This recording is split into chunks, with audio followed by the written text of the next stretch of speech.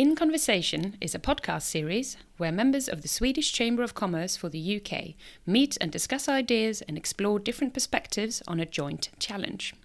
In this episode, Steve Edge, owner and creative director of Steve Edge Design, and Kieran O'Malley, head of commercial strategy at Trustly, talk about disruption and innovation, the opportunities and consequences for business, and how to navigate a world in constant change.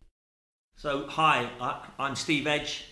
I have a branding design agency, which we have been in Shoreditch for over 35 years. We brand all things because, a bit like this podcast today, it's about shaking up the establishment, bringing difference, finding difference, but true difference. Companies come to us all over the world, whether it's branding the America's Cup yacht, or branding a very, very old established company.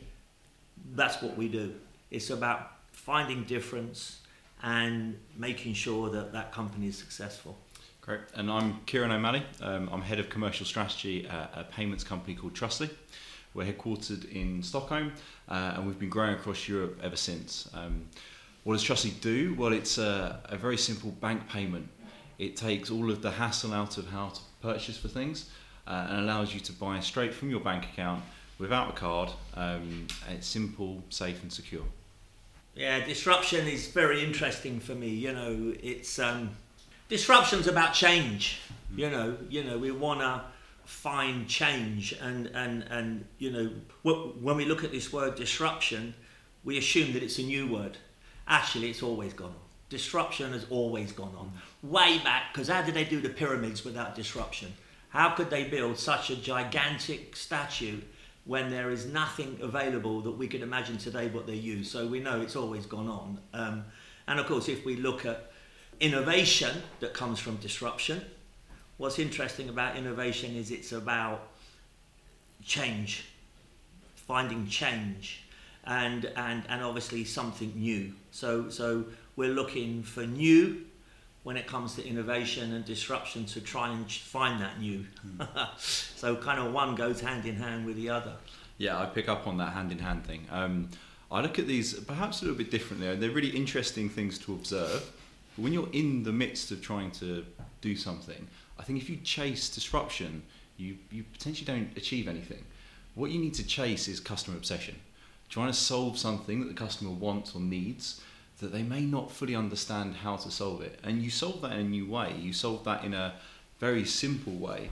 And all of a sudden, that, and we can talk about what innovation means, but that to me is important to innovation, then you get disruption. You've solved it in a change. Well, you have to have a reason. Yeah, you know, exactly. And the reason, as you quite rightly say, you know, for me, if we look at, you know, true disruption, usually what comes out of the disruption is something you didn't think was going to happen. Exactly. You know, if we look at Facebook and, you know, it was designed to do this, but in the end it becomes that. So people always put it down to disruption. You know, one of the things for me about, you know, branding when it comes to disruption, because we are branders and we're always trying to find that disruption, which is, as you quite rightly said earlier on, it's about, you know, what is that thing that the customer wants? They all say they're different. They all want difference. They all want to be perceived in the market as bringing a different way of approach and bringing new product. But, you know, do they really believe it? And are they comfortable with it? Because disruption brings change, and then change can be good, but it also can be disastrous because, you know, people only talk about being disruptive when it's actually winning. But if it's not winning, people don't talk about it. And a great example of that, going back in the turn of the century when the Industrial Revolution came along, and that brand Coca-Cola was out there, one of the biggest companies. Well, it sold brown sugar water. All right, had a bit of cocaine in it, which helped, right? But, you know, apart from that, that's what they were selling. Guess what? Everybody nicked it globally. Everybody was selling Coca-Cola. And the only way for Coca-Cola to really control it and disrupt it, how could they disrupt this? They disrupted it by creating the Coca-Cola bottle that was so expensive to produce, so difficult to make, but they knew full well that that would be the power of their brand. So they disrupted the market to create not just the product that they were selling, but the vessel to hold the liquid, which they knew no one could afford to make that bottle. And therefore, because there was not that manufacturing around that could make that bottle, or it would be too expensive for somebody ripping it off, Coca-Cola had the lion's share. And today we know why we love that Coca-Cola bottle. It's because, wow, we know what's in it. Yeah, and it's so impressive there that this idea, if you try and extract from that, it's about sometimes having non-linear change rather than just carrying on doing the same thing you're doing in the same way. I look at phones as a great example, maybe a little bit more stable one, but we were in a place in sort of 2005, 2006 where phones were sort of getting a bit more powerful. They all had a very clear keyboard. They were all much of the muchness, and they just got a bit more powerful or a bit more funky each time, but it was always the same way. And then all of a sudden out pops the iPhone. I know it's a common example, but it was such a different way of solving problems. You know, the fact that I actually as a consumer looked at it and thought, I'll never buy that because it hasn't got a keyboard and I love a keyboard. But as time moved on, that disruptive technology allowed me to do things that I really wanted. I didn't even know that I wanted to be solved by that solution. How crazy is that? And that's why I like this idea of not just linear, moving forward change, it's something out of step. You know, in your example, the Coca-Cola bottle had almost nothing to do with the taste of the product. Well, actually it does, as we know the brand is important to it, but at that time they probably didn't realise how such a out-of-the-box change, I'm going to rewind there, out-of-the-box, I'm not the biggest fan of that term, but a non-linear change meant that they built a great company. Yeah, they did build a great company, and of course, but as I say, you know, it's always about you know, having a goal, as you say. Yeah. You know, you need to have a goal, and that's what brings that to us. Yeah. You know, recently we just branded the oldest jewellers in the world called Garrards, and they came to see us because they'd lost their royal warrant, ironically. Oh wow! Which was interesting because of being disruptive, they'd got this super amazing person, which we know, but I won't mention their name, but you know, she created a range of jewellery for them that was disruptive, but it was disruptive in the wrong way.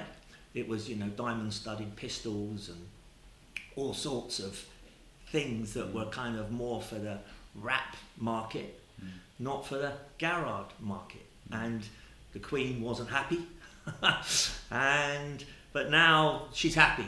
So it's been changed back now to more formal, still innovative, but pushing it to the boundary that people want. So, you know, it's an interesting story because, you know, how you can get it wrong and how you can get it right. Yeah. And she was then addressing the needs of her core customers, right? And, you know, doing it in different ways. Whereas I guess if you forget who that customer is, then you sometimes lose your way a little bit. Well, exactly. You know, there's a limit on how far, you know, why people use us, you know, regardless of the brands around the world, it's for us to look at finding difference. Because everybody says they're different. And when we say, why you're different, they go, because we are. But guess what? They believe they're different, and they are different, but they just don't know how to sell it or articulate who they are. Yeah, exactly that. So for us, we find that difference. And of course, we always find that difference because everybody's got a great story to be told. But they don't tell it.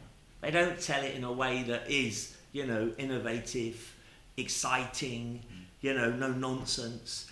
And people then buy into that because it's, wow, you know, they are different. And of course, because it's always about too much information. Information, right?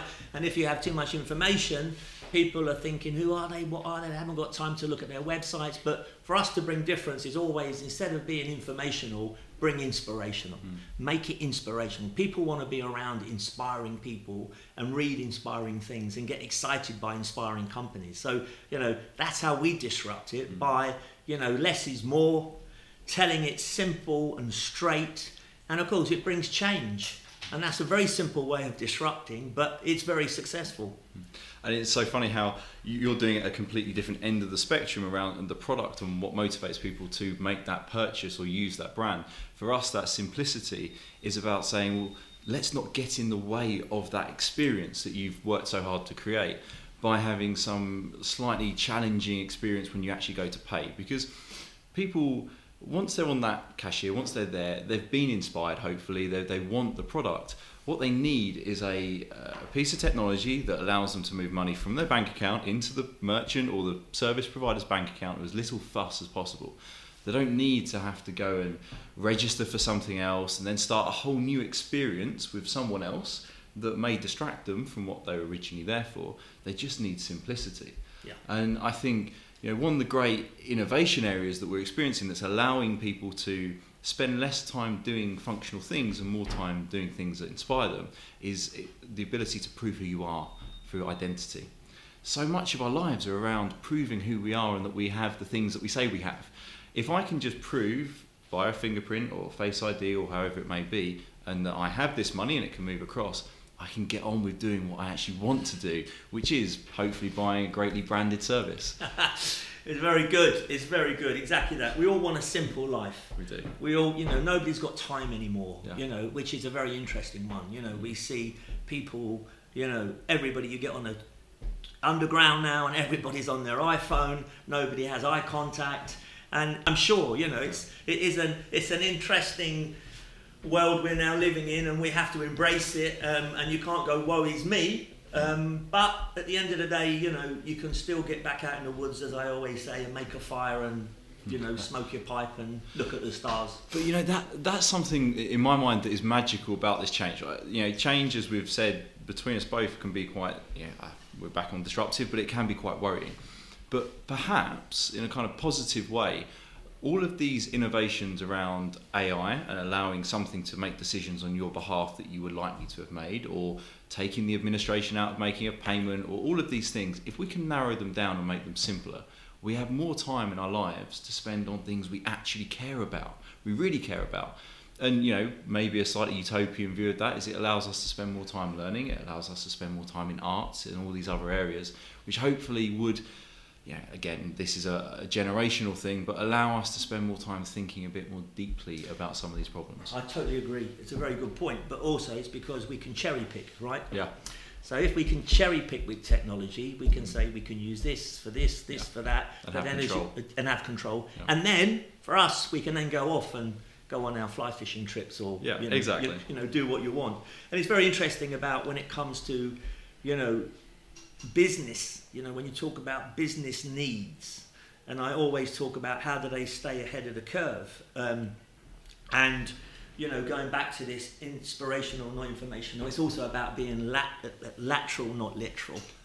There's too much people that are literal, and organisations are so literal that they all look the same in the same sector because they're all literal. We had, funny enough, a company come to us who had restored Nelson's Column. They'd restored Greenwich Naval College, Hampton Court, Windsor Castle, but they said nobody knows of us. They're called David Ball Restoration. They're now an amazing company. Anyway, they said, would I help them? When I looked at their letterhead, 15 years old, it said David Ball Restoration, and underneath, here we have this literal brickwork, lead work, stone work, concrete work, copper work. But then, of course, we said, well, we have to change this. So it was very simple. We got rid of the David Ball Restoration because David Ball was no longer there, and they rang to speak to him, and he wasn't there, which is not good for a business. But secondly, we came up with DBR, but underneath it, instead of the brickwork, lead work, stone work, copper work, we came up with DBR, making sure the past has a future. Yeah. Now, all of a sudden, when you see that and hear that, it's very simple because it is in a nutshell what you do, who you are, and again, it's a very simple little story because it's not what just goes outside the brand that says DBR, making sure the past has a future. It's if you ask any of those people within that company, what do you stand for? They would all go, we make sure the past has a future, which is a big difference between stuttering and stammering and going, brickwork, lead work, copper work. So we know how important it is, this thing about, as simple as that, disrupting a construction industry. Instead of it, if it's not on the tin, then people don't know you do it. Yeah. But it's making sure that you spoon feed disruptive information that people see difference because of that. And it's so funny because this is something that we're going through at the moment. We're a payments company. It's so easy to classify it in such a narrow, small way. My colleagues and I have been thinking about this quite a long time. What do we actually do? Like, what do we do for the businesses? Not moving money around, not allowing people to play, etc., etc. Well, what we do and what matters to our merchants is we help them acquire new customers. They spend all of this money trying to get people onto their site. They spend money in great design agencies like this. And then we help them just with that final thing. Make it easy for them to get through the payment and they acquire the customer. And then we also, what businesses care about as well, they want to get customers, but they want to keep them and make them loyal customers. Well, actually, again, little old payments is pretty damn important here, right? Like, one of the great things about Trustly is we have this instant refund experience. So you've got the attention of the customer, they've purchased something, and maybe they've got to a point where they're going to return a certain aspect. If you get that money back to them, that attention's still there and they get back onto your site. So something as simple as moving money is helping you be loyal, or helping you build loyalty rather. And then something we spend a lot of time on is around operational efficiencies. And it sounds unbelievably dull, but it's actually really important, and it's something that can get missed over if you don't brand it the right way, if you don't put it across, prove the value. We try and get people to think through the processes they have, the people, the hours, the experience of that accounting assistant who has to go and hunt through thousands of transactions for it. And this is a real case. Someone purchased, in Germany, they purchased a t-shirt with an invoice. Now, the way you pay an invoice is you go onto your bank account and you send a payment, unless you have Trustly installed. And someone put in their reference code, instead of the company's one, they put in white t-shirt, because that was what they bought. And some poor person on the other side had to spend about probably a week, I guess, trying to reconcile, find the payment, work out what t-shirt was it and put it all together. That's an expensive t-shirt. Exactly, right? It's an expensive t-shirt, and it's a little bit back to your point about what did that construction company do? Well, what they were talking about were their methods, not their output. And it's a little bit similar with us when we talk about how the payments work. That's our method, but our output, our impact on you is completely different. Yes. So it's funny how, again, different industries and different ways. It really is, sort of one thing about, trends. We talk about disruptive trends in business. And, my team, we have a specific web department that are all the back-end boys creating the fastest websites in the world and social media campaigns, and as we said, bringing that twist to the visual web as we know it. But holograms are fantastic now, and one of the things I've just seen recently that they sent me was the animal-friendly circus. Now, two things why I love this. First of all, I love animals. I grew up with animals. We had a pet chimpanzee called Primo. That's me there on Raiders of the Lost Ark. My pet monkey Snuff when I was 22 with Indiana. And so I grew up with animals, and we love animals. And of course, circuses was always a problem for me, especially as a child, because I hated to see anything treated badly, because we knew they had to be treated badly to behave as they did. Now we have a pure holographic circus that you go into the big top, and the elephants, the lions, the tigers, they're all holograms that are walking around the space, to which is quite amazing. And back to what we were talking about, like your what are you trying to deliver? You're trying to deliver that experience to that child of being around in the magic, and your slightly non-linear, slightly out of the box way has allowed to deliver that without some of the bad aftertaste. I mean, how magic is that? How magic. And also, it's the world is then, what's next in that circus? You can bring anything you want. You can have the Tyrannosaurus Rex chasing people around the room, which is going to be quite funny. Without the downside of Jurassic Park has taught us. And then other technology, what's interesting is, of course, we're all used to apps now. I've got several apps. One's called Grog Knots. I don't know if you know it. If you want to know how to tie a knot, it's the best app on the planet because of my fishing and camping and climbing. It's got every knot you ever need. Animated, shows you how to tie it. But one of the great, I think, new companies we've just branded is a company called Locally. And Locally is a delivery company by hand. And it's an app you go on. And just say you want a cake picked up from Fortnum & Mason's and delivered to you. You go on the app.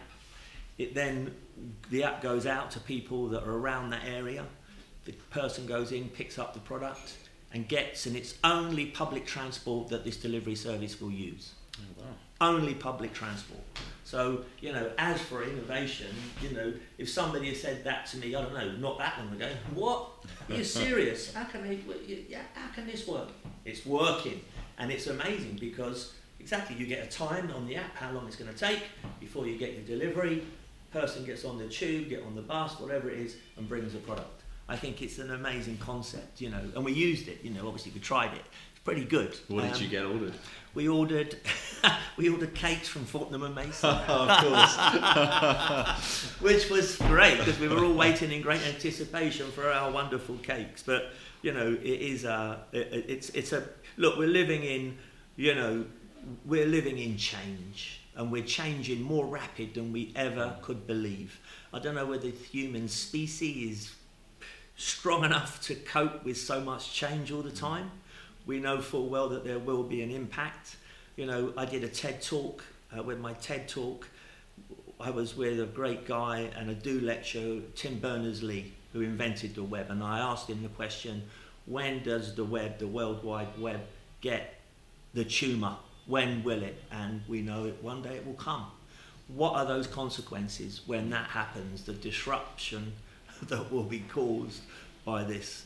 And it's apparently every question that people ask him is the same one. Oh, really? Yeah. When will this thing go wrong? But not to be negative, you know, we have to make hay, live for the moment, always remember that. And, you know, for me, it's always, you know, using technology in the right way, dipping in and out of what you like and what you don't like, as you said earlier on. Control to do what you want to do. Exactly that. And, you know, the thing about, as for me, as always, is this problem about when it comes to businesses, always, as we said, they're trying to find the new, whatever direction they go on their exploration and doing this and doing that. It's always about, in business, keeping it very simple.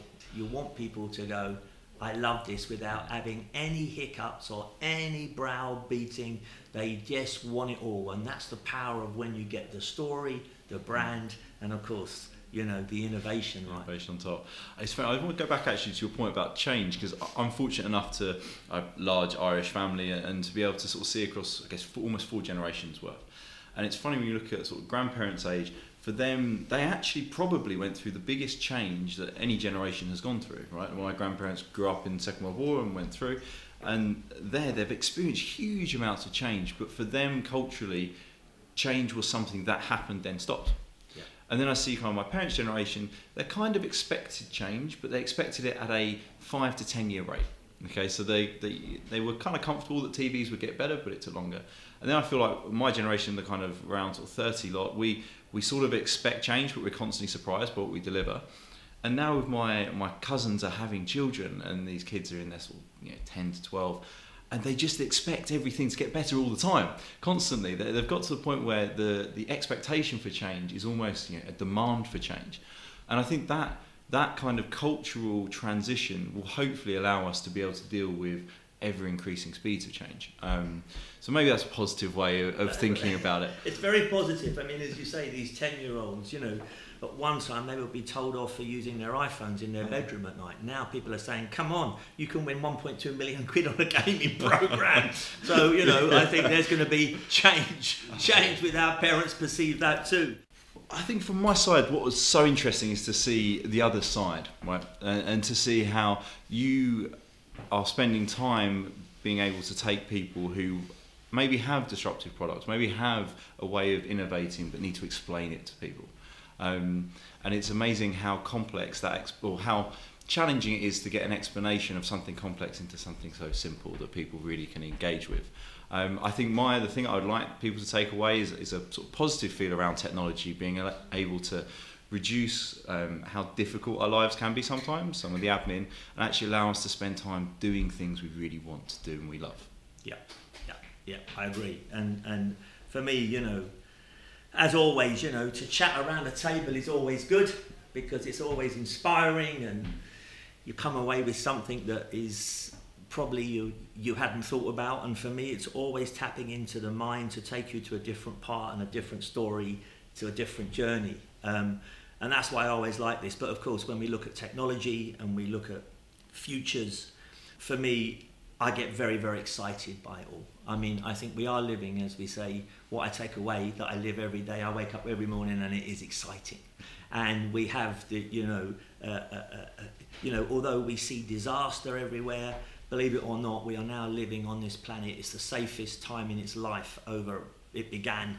That we are probably as lucky as people on this planet as whoever has been. We really are. And all I can say is, yes, we have to embrace technology, we have to embrace futures, but remember, don't get hung up on it, and don't let it frighten the life out of you.